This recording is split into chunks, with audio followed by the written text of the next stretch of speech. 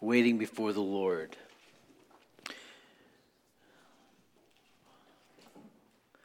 You know, one of the things as you read through the Bible, and hopefully everybody has an ambition and a journey to read through the Bible all the way through. Now, you can pick the programs, that take you through it in a year, or if you want to methodically turn the pages, just keep turning until you get through it. If it takes you 2 years or 3 years, you're going to accomplish something. And then when you get done, start again.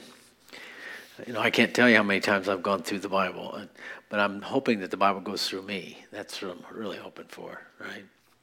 And so I think one of the main things we learn from David, we don't learn from anybody else in the Bible, and that is his ability to worship the Lord no matter what was going on in his life. He always was transparent in his expression and his love and trust in God. Now, you can read the stories about Abraham and the patriarchs, and they had their moments. You read about the prophets. Man, they're incredible guys. I mean, the intimidation factor, they're not intimidated by anybody. They just speak the word. It's just amazing. But when it comes to worship and his walk with God, there's a reason why God said that he was a man after his own heart. And what you really see that comes through in the Psalms that doesn't come through any other Bible passages is he has a real friendship relationship with God. Abraham's called the friend of God. Moses is a friend of God. But they don't talk about the friendship in the Bible. It's just kind of really personal with those guys. David, man, he just lets it hang out. He just blurts. And I love this. His great trust in the Lord for God's protection in his life. He was on the run from Saul. He was on the run from the Philistines. Everybody hated him. He killed the giants. Him and his crew, right? And so this is part of what happens, and probably more in 63 than 62. But as it starts out here in 62, as we're going to read through here now, it's another expression of his relationship with God. And I think that it's put there so that we learn from that and we develop that kind of relationship. That's the relationship that God longs to have with each one of his kids. We're more than just friends. We're his children. Now, when you're a parent, you get that. And God parents each one of us. But let's dig in here in Psalm 62. Truly, my soul silently for the Lord, or for God. I'm going to read that again, and I'm purposely leaving out weights. In your Bible, it is italicized, is it not? That's because the translators put it there, but the word in the Hebrew, the only word that's there is silently, and it carries with it an idea of waiting, but the point is quiet waiting. So, truly my soul silently for God. For him comes my salvation. He only is my rock and my salvation. He is my defense. I shall not be greatly moved. How long will you attack a man? You shall be slain, all of you, like a leaning wall and a tottering fence. They only consult to cast him down from his high position. They delight in lies. They bless with their mouth, but inwardly curse inwardly. My soul waits silently for God alone, for my expectation is from him. He only is my rock and my salvation. He is my defense. I shall not be moved. And God is my salvation and my glory. The rock of my strength and my refuge is in God. Trust in him at all times, you people. Pour out your hearts before him. God is a refuge for us. Surely, men of a low degree are a vapor, men of high degree are a lie. If they are weighed in the scales, they're altogether lighter than vapor. Do not trust in oppression, nor vain hope in robbery. If riches increase, do not set your heart on them. God has spoken once. Twice I've heard this, that power belongs to God. And to you, O Lord, belongs mercy, for you render to each one according to his work. This silence before God is, let's just say it's a challenge. To sit before God and not say something. Just, it's kind of like, how do you stop your mind from thinking? I've yet to be able to do that. Says, while you're waiting quietly, thoughts comes flooding in, do they not? So it's dumia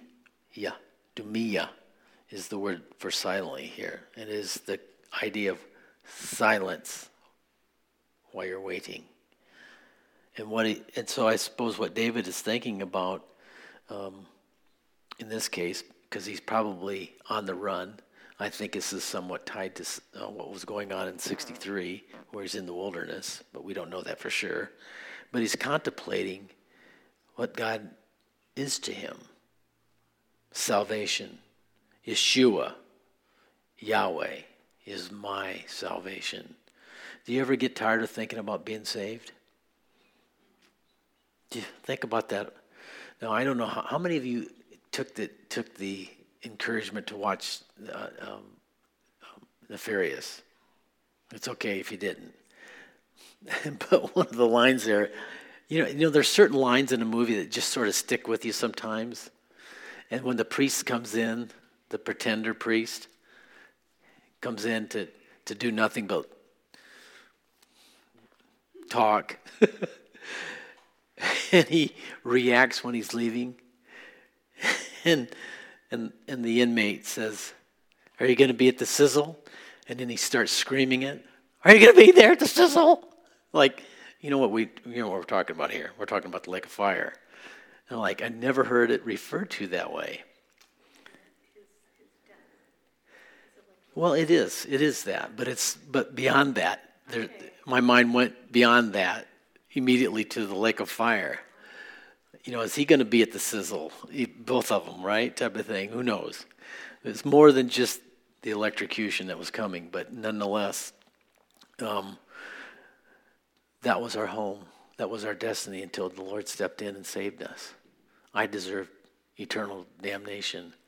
And I think, and I shudder about that. I think that's an important thing when you think about how merciful God has been to you and I, and that He chose to reveal Himself to us.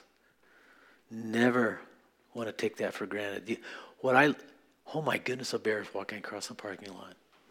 Really? Wow, that's a pretty good size too. Huge. You want to pause that for a minute? I'm going to go witness to it. That is huge. I wait silently for the Lord. That's exciting around here. Okay, I was excited. Gotta go to church on Wednesday night. Everybody will see. So,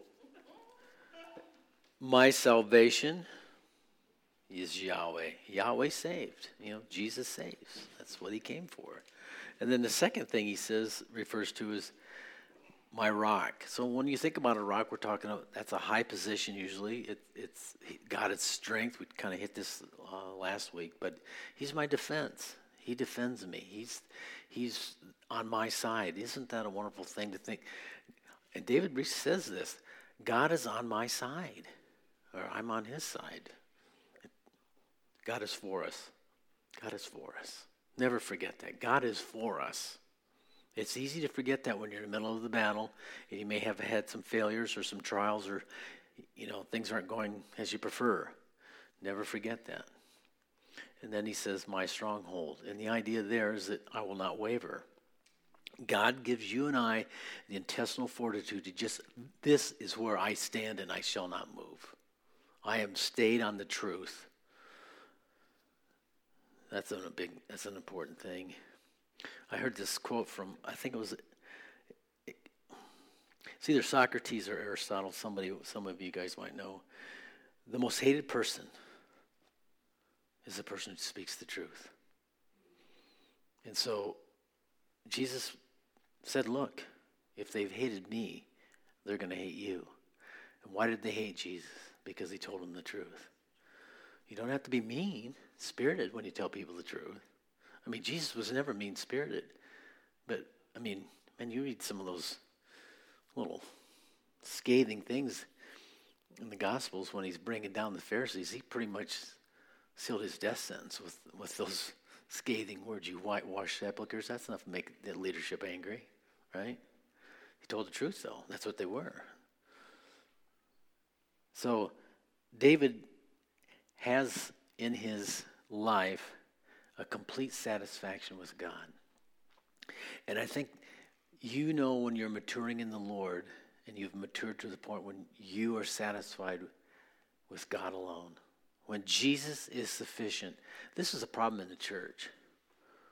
There's a real problem in the church. People are not satisfied with Jesus. They want their ears scratched. They want this. They treat church attendance like going to a restaurant. As long as it's got this on the menu and it makes me feel good. See, they want a God that they've created in their minds, and as long as the church worship and the pastors delivering what they've appreciated in their minds, then everything's good. Well, is Jesus really enough? Which he should be.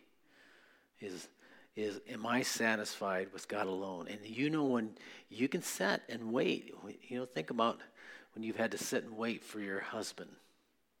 Of course, none of you wives have ever had to do that, but maybe you husbands have had to wait for your wives. That only happens when they go to the mall, but that's beside the point, right? Shopping. Do I have to go?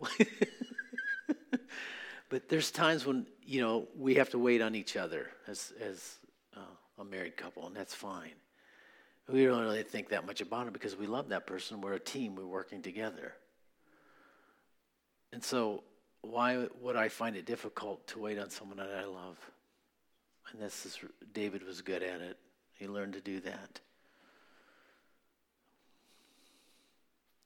I want to be able to say that I want God in my life more than I want anything else. David could say that. In verses 3 and 4, he's under attack from various enemies, but he had a perfect perspective. They're vulnerable and they don't even know it. It's really easy to become angry with what's going on in our country and the leadership and all that stuff. But if you follow David, had to deal with it in a different way. But he had a good perspective on those who hated God. They're unaware that they're like a leaning wall or a tottering fence. With the idea there it's unstable. Do you think these people that are leading our country astray and destroying the foundations of our nation are stable? Their future's grim. They're but for a moment and they'll be gone. They plan to destroy, and they're liars. We heard years ago how they set people up and it's smear, wrap up, and destroy that person's reputation when you disagree, and they just don't realize what's going to happen to them. You will be slain, all of you. So when you're reading through the Psalms, it's really easy to put faces to some of this stuff. And to me, it's important because he talks about God, the Lord giving him a perfect hatred towards sin, towards evil. We should hate evil. And somehow, God, in his incredible person, is able to have mercy and patience and give people, lost mankind, who are under the curse, blind and rebellious and hateful and persecution of his people, he gives them time and space to repent. That's an amazing thing. But it's why they're given a time and they're given space. Verses 5 through 7. Notice here he said in verse 1, my soul silently.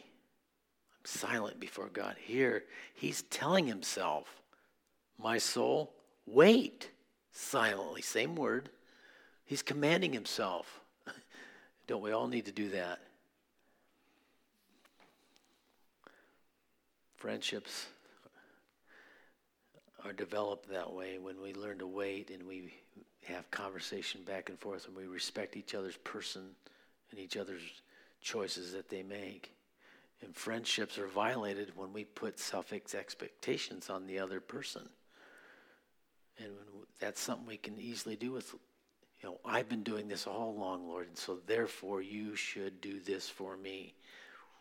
That's an expectation. You got to be careful of that. And this is what he said, my expectation is from him, not something that I've thought up or I want. I'm asking him to write his will, his purpose on my heart so that when that is in my heart, then when I confidently pray, I have complete faith that he's going to do it because he wrote this in my heart. My expectation is from him.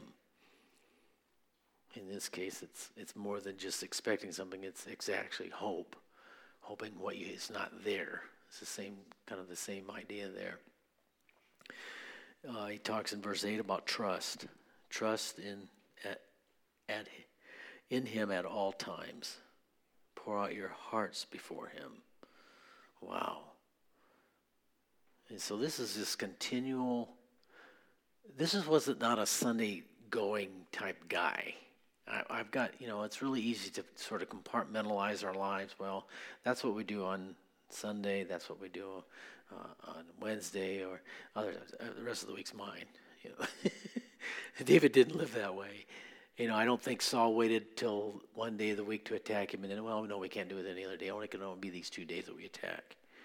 That's not how that works, right?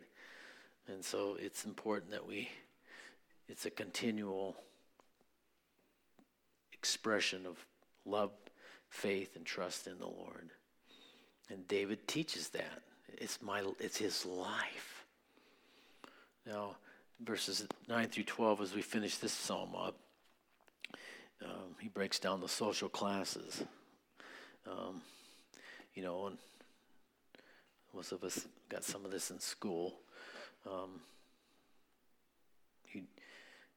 They're based on social factors of wealth, education, income, occupation, and all that. We sort of classify people accordingly, unfortunately.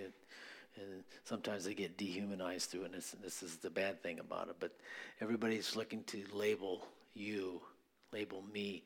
Oh, that's what they are. Right? Pigeonhole and label, and then they can sort of marginalize whoever they want. But he breaks it up into the 3 main classes, the low degree, the high degree. We have it, he's got it in 2, we have it in 3.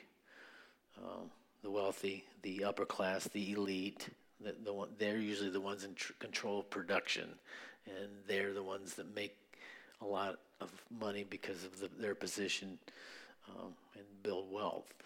The middle class were the professional workers, the small business owners and that kind of thing, the low-level managers maybe. And then, of course, you have the lower class who just have lower-paying jobs and they live hand-to-mouth. And even the middle class gets caught up in that a little bit. So low degree, high degree. But you know what? All weighed in the balances. It doesn't really matter. God's the judge.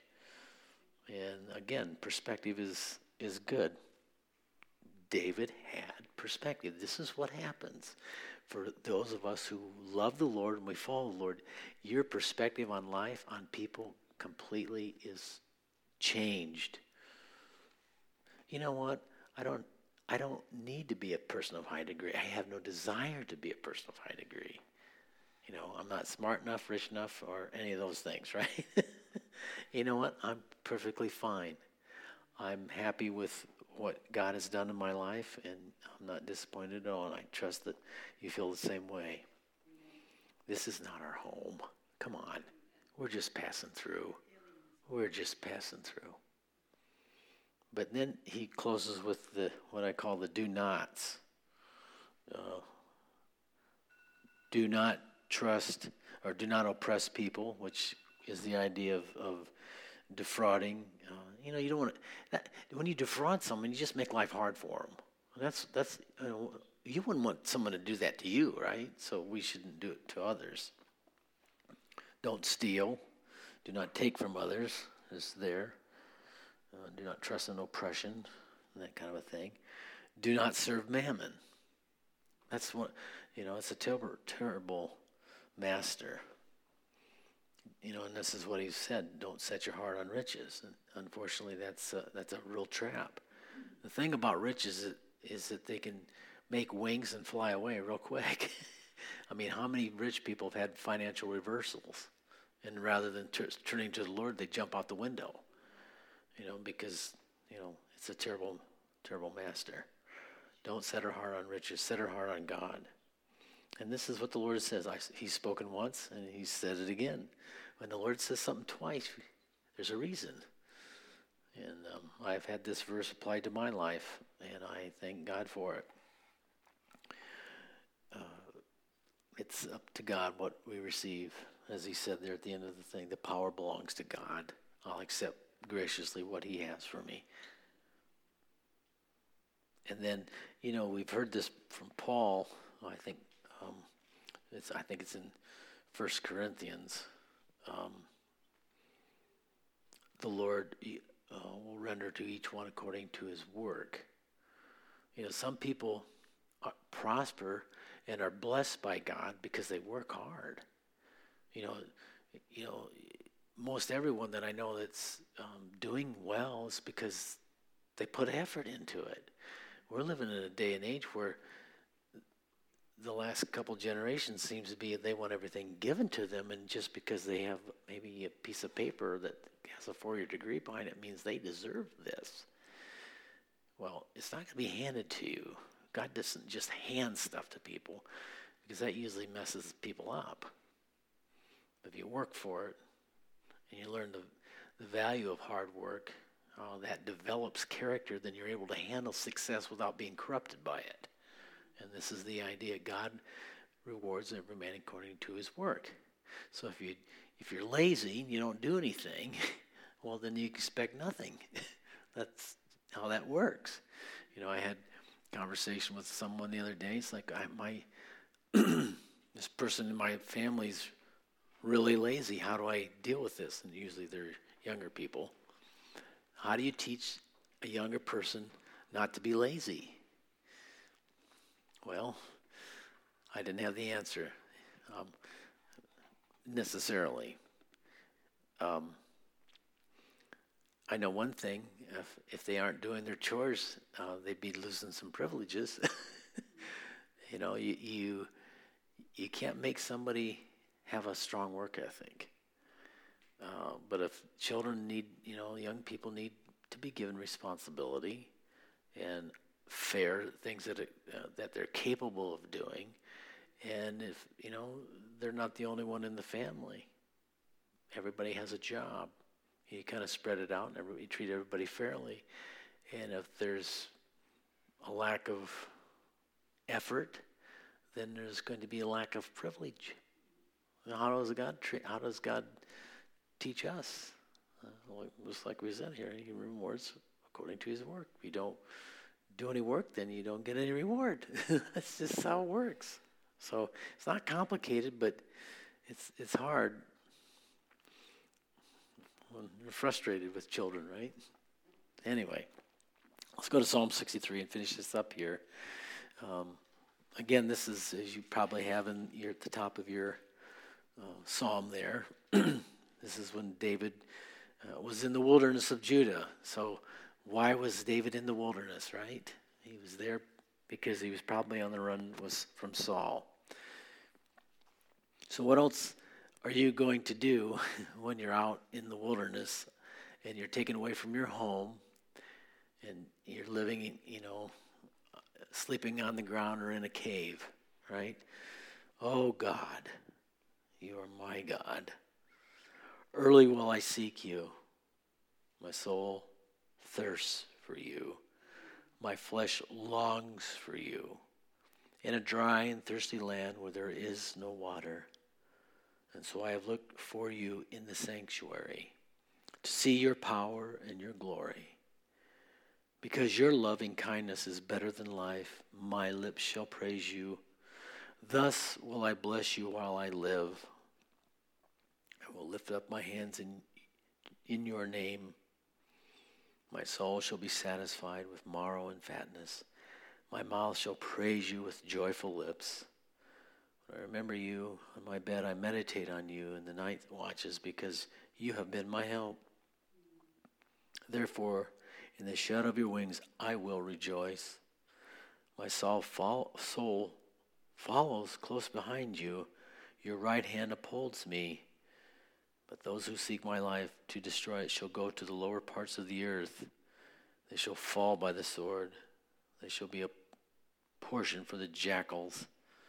But the king shall rejoice in God. Everyone who swears by him shall glory.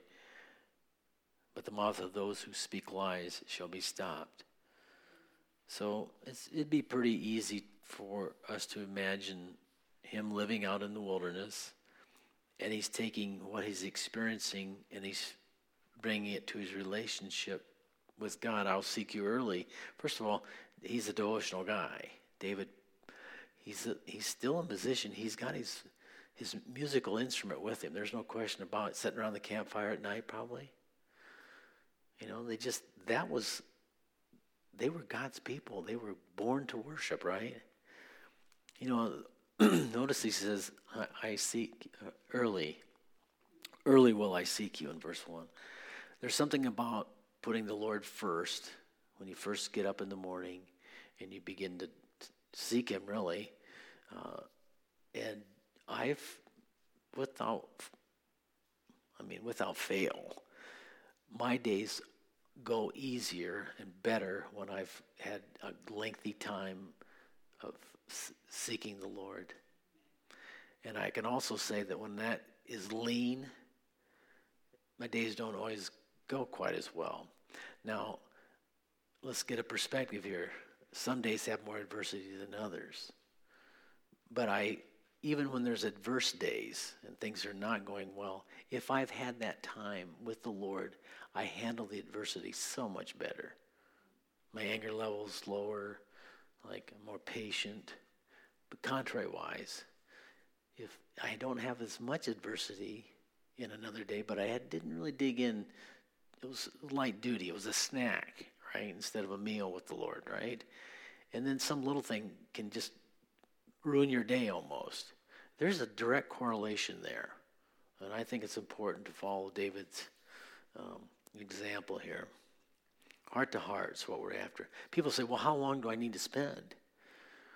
Well, like when you do your devotions, the most important thing is, I think it's important to have a plan to get through the Bible and just keep reading wherever you're at. And how much you read depends upon your goal, partly, but at least read until it speaks to your heart.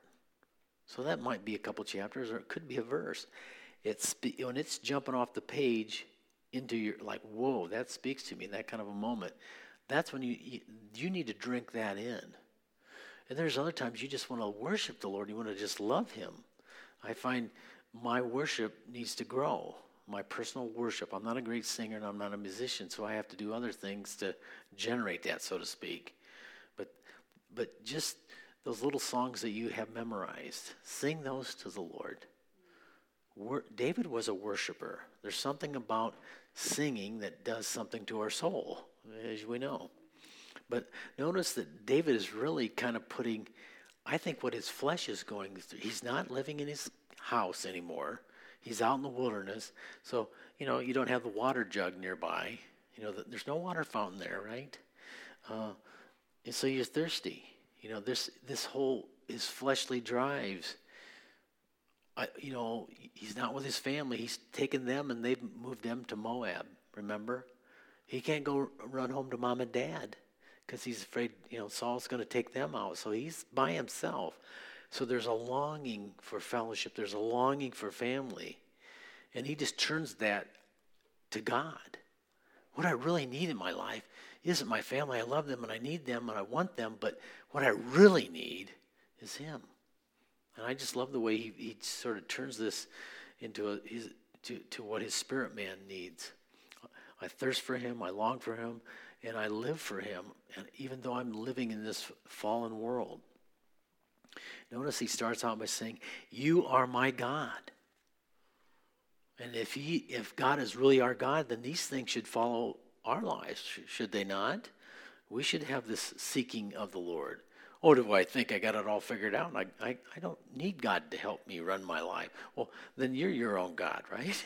I mean, I need God. I love God, and He is my God. David's taken possession of Yahweh here. I love it.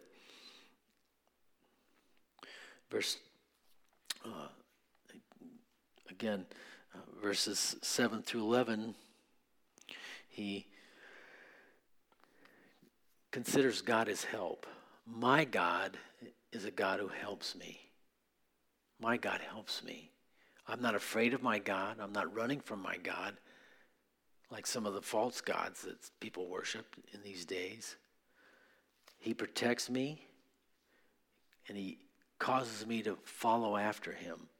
Notice what he says there.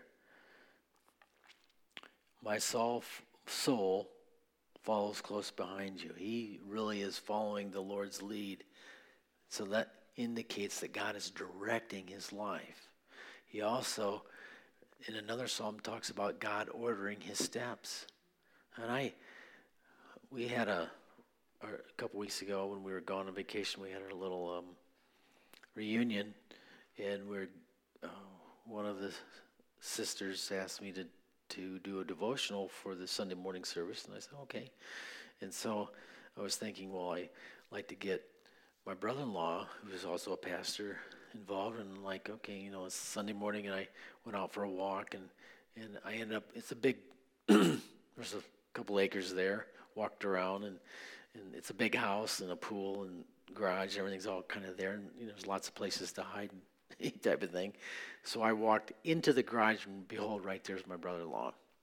And so we were able to just have this, we put the service together, said, what do you think about this? What do you think about this? And boom. But, God, I just thought about that verse because I knew I needed to talk to him. I wanted to talk to him. And I just happened to walk in there where he was. And it was, I just thought of that verse, how God orders our steps. And that's an important thing. Good thing to pray daily. And that the Lord's, he's following after the Lord, but he also mentions that the Lord upholds him. God's the one that gives us strength. He's the one that gives us the ability to do whatever we're called to do. And that's what he's communicating here. God upholds him. There are people that are seeking his hurt, as he says in verse 9 there. I mean, he's afraid, he fears for his life. That's no place to live. But then he has a perspective. You coming after me because you're bloodthirsty and you're a murderer. You're hateful. And the hell awaits. You're going to go to the lower parts of the earth. And they're going to fall. And the scavengers will be what happens with you. And then he ends with rejoicing. I think David understood at this point that he was going to be the king someday. If he survived this wilderness experience, right? The king shall rejoice. I'm not sure what he's thinking there exactly, but it's the commitment.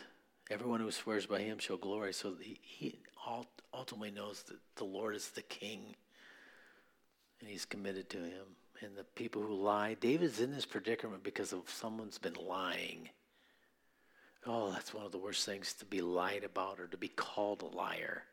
That's not a good thing. You don't want to be calling people that. That's a pretty major judgment on someone when you don't really maybe have all the facts.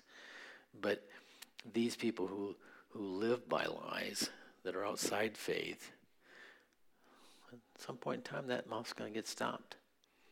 And God will vindicate his own as he vindicated David so powerfully. So with that, let's spend some time in prayer. We got a number of people in the church that are